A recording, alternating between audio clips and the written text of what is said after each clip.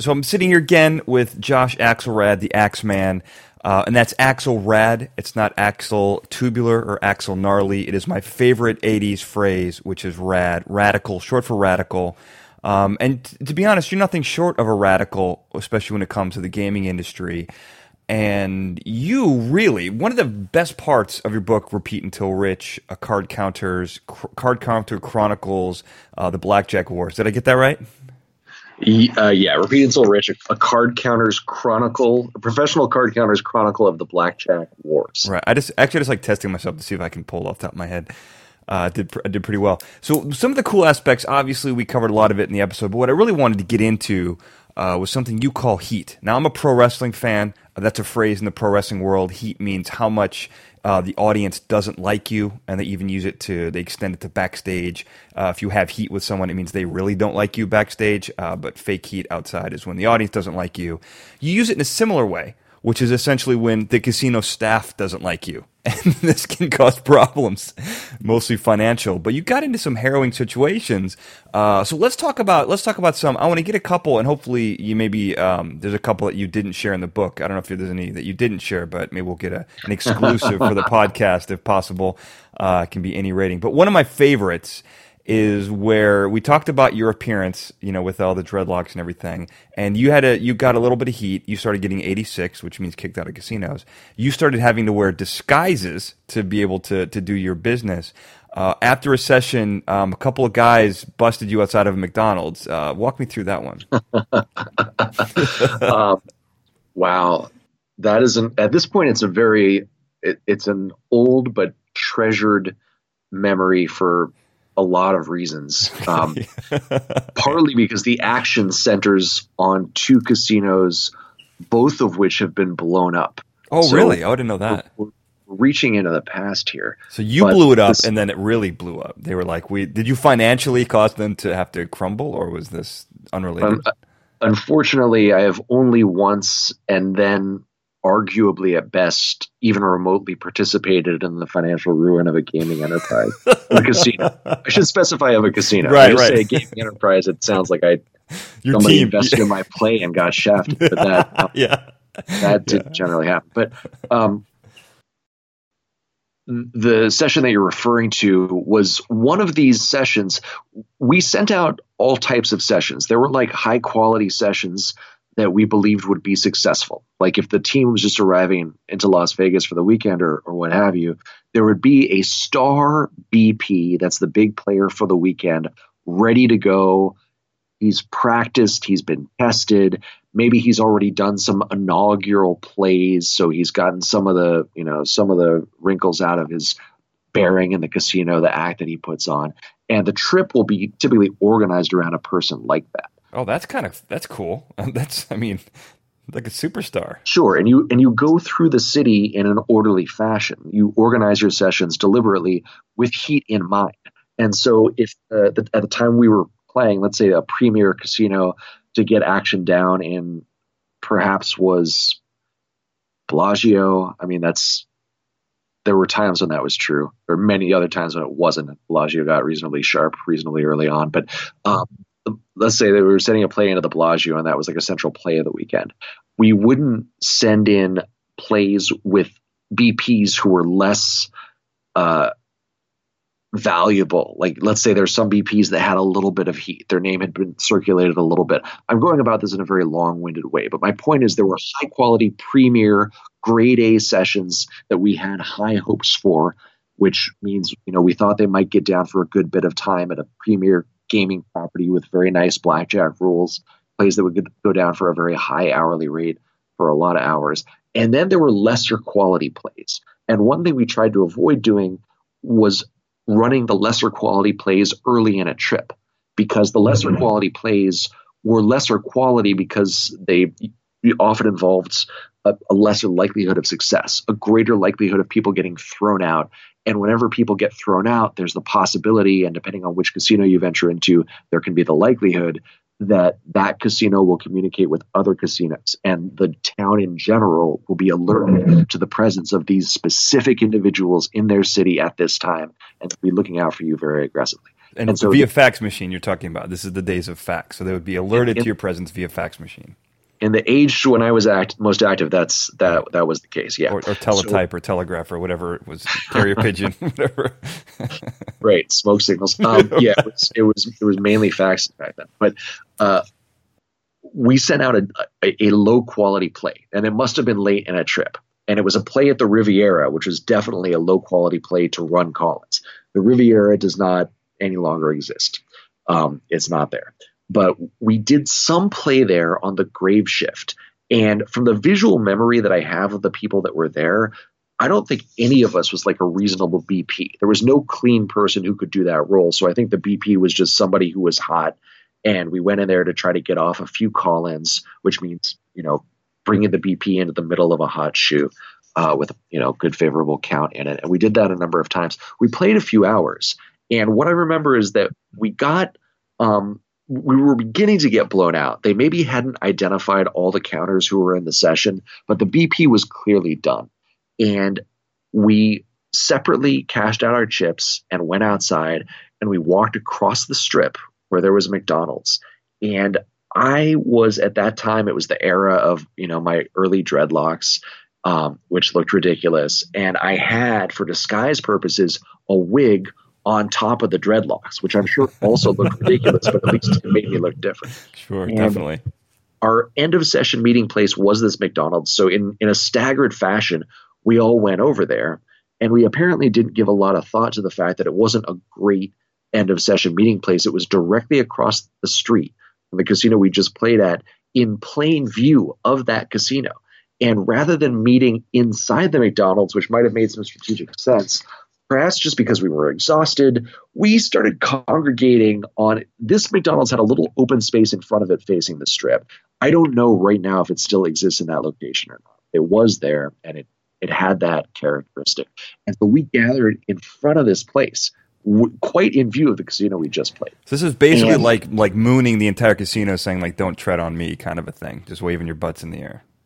A little finger. Bit. It's definitely no more sophisticated than that. It's like having your getaway meeting location across the street from the bank you just robbed outside. It's not. Right. It wasn't. But this is the sort of attention and planning that goes into these low tier plays. Nobody really cares that much what happened in the play Riviera. Nobody cared that much what happened to me as a player at that point. I had some heat. That's why I was in that session to begin with. So it was all a little bit sloppy. We meet at the McDonald's, and the whole group gets together, including the BP. And so now if they're looking through binoculars or something, they're going to see us all together, and all of their remaining questions about whether these guys who pretended not to know each other in the casino during the session actually were a group. All those questions will be answered. We're hanging out there. I've taken my wig off. I'm just holding it in my hands. And while this is happening, we notice two suits, like pit people or whatever, casino employees from not the casino we've just played, not the Riviera, but another casino which has also been shut down, the Stardust, which I think is now the location of the Trump, whatever they call the Trump facility there in Las Vegas, which is not. But we see these two people walking over towards the McDonald's. And I remember noticing it, like the guys we were all talking, and I noticed them walking over. And I remember wondering, like, oh no, is this heat? Like, it's bad to see casino suits coming towards you, right? Outside of the casino. Anywhere at all, it sort of triggers something. But outside of the casino, it seemed anomalous. And then I thought, you're being ridiculous. You're very tired. Sun was coming up. They're on the grave shift. They need coffee. They're coming to get coffee. And they kept approaching the McDonald's, and I figured they're going to get coffee. And at the last minute, it became clear that they were not going into the fast food restaurant. They were coming right towards us. And when they arrived, they started saying things like, I remember one of them was making fun of me, like said something like, what we have here, a cross-dresser, something like this, referring to the wig in my hand. Sure. And they were just laughing. And it was obvious that they had been sent there on reconnaissance. Maybe a phone call went from the Riviera to the Stardust and said, hey, these clowns are all hanging out. Could you just get a good visual of them and give us a description so we know exactly who was part of the group that just hit us up for whatever small amount we were able to generate in value in there. And anyway, that's the Stardust people coming over to call me a cross-dresser at the McDonald's. It Wow. was fairly low key and fun as Heat went, the form of Heat. Yeah, I mean, it's pretty. I mean, it seems pretty bold. It's also funny that the place you just took out, like they called, you're across from them, right? And it's like, I mean, it'd be like the bank calling the CVS next door and saying, "Hey, can you go bust those guys who just robbed the bank?" Right? I mean, it's like they sent the next casino over to come check you out when they could have easily done it, right? I think that their trade, it's an example, it's a rare example of the casino's tradecraft being vastly superior to the card counter's tradecraft. Because had we seen them coming from the Riviera, we would have been like, oh, wow, let's separate and get out of here. Oh, I see. Yeah, makes sense.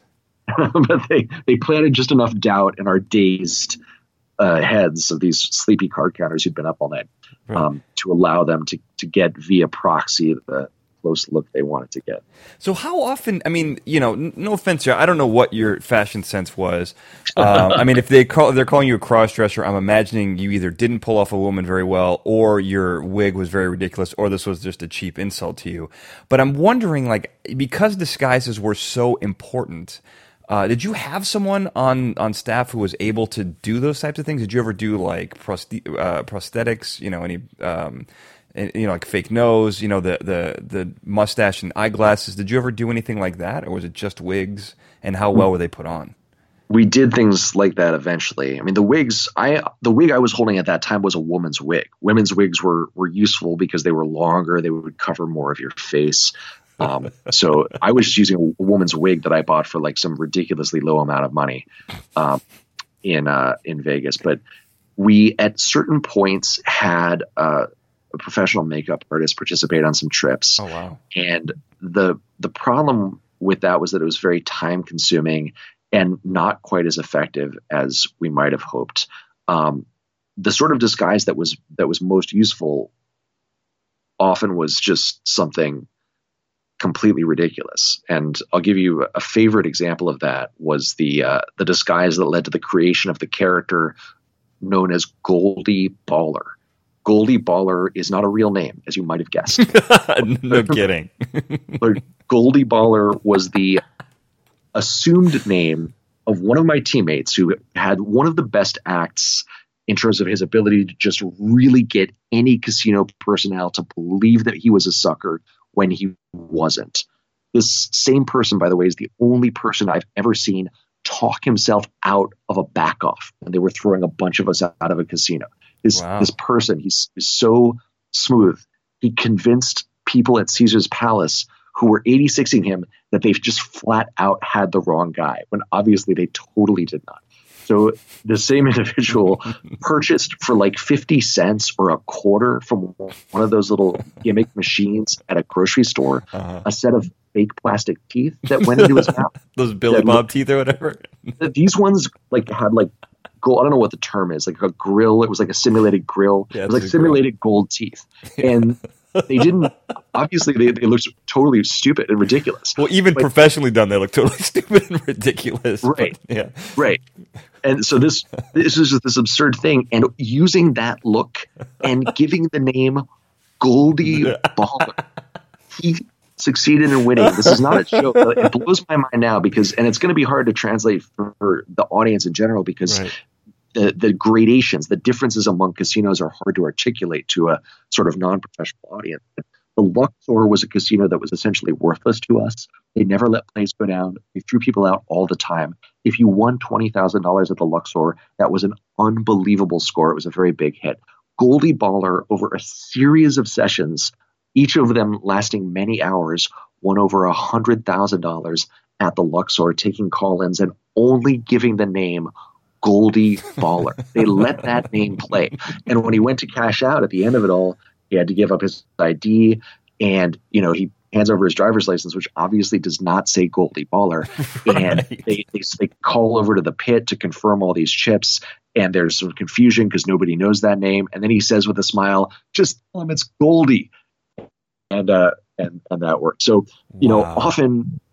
Well, the point of a disguise is just to keep you from being recognized as you, but it can also inspire some character that throws them, and that's where it opens up entire new worlds of possibility. That's unbelievable. I mean, it's definitely a step above your wig, and I mean no disrespect by that, but it sounds like he really owned that look. I mean, it's also it also depends on what else he's got going on. I mean, if it's just him wearing a suit and that, I mean, I imagine he really got into it. Did he have like the polyester leisure suit, like how I would have gone, or did he go like hip hop? That's or exactly it was a fusion of the hip hop and the leisure suit, and it was entirely amazing and credible. And he owned the Luxor for a precious period. Now, do you have any pictures of this stuff? You with the dreadlocks? I think they were called baby pigtails by some of the casinos. Or do you have pictures of Goldie Ball? You can X out faces if they still have heat or whatever. But I'd love to see what you guys did. Well, I mean, I can't give you pictures of other people without talking to them. But sure. I have some pictures of myself in a couple of disguises. If you look at my Twitter, you've been as my only Twitter follower. Right. You have this opportunity. rare opportunity. The big, whatever the large image, the larger profile image, not the profile photo, but the other images of Twitter. Right now, it has a few different shots that were provided by, let's just say, an ally on the other side of the table. Now, those are actual surveillance shots from casinos, and they show me in a few different get-ups. I could get those to you if you're interested. Oh, I'm definitely interested. I definitely want to put some of those up. I think people will be excited about those. Now let's, before we run out of time here, is there any great story that you have that didn't make the book that involves heat or disguises or circumventing the authorities or anything like that? Is there any good stuff, man? Well, I mean, amazing things have happened here and there, and it can be, in a way, it can be hard to pick just one. But one of my favorite sessions was an end of trip session. It was our last play of what had been a very difficult trip. We were all flyered everywhere in this region. We were in the South, and we'd been flyered in Louisiana, we'd been flyered in southern Mississippi, and we drove to the hinterlands of Philadelphia, Mississippi, where there's a tribal casino, and proceeded to run call-ins at this tribal casino, which is a small by our standards. It had like $500 maxes, and we couldn't figure out who should bet because we were all hot, and we were going out, leaving our hotel without any plan at all. And I just said, fuck it. And I grabbed and stole. I don't know if they ever bid for this. This was the sort of hotel where they might not keep the most exacting inventory of their towels. I just went out with the towel and took it and put it on my head. And I said, this is it.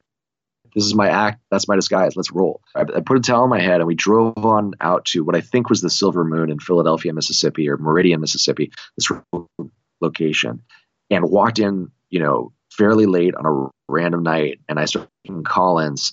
And although the trip still ended up a loser, the trip had been a grueling and difficult trip, we managed to win as a group $30,000 at this little $500 max casino in just a few short hours. It was a wonderful session.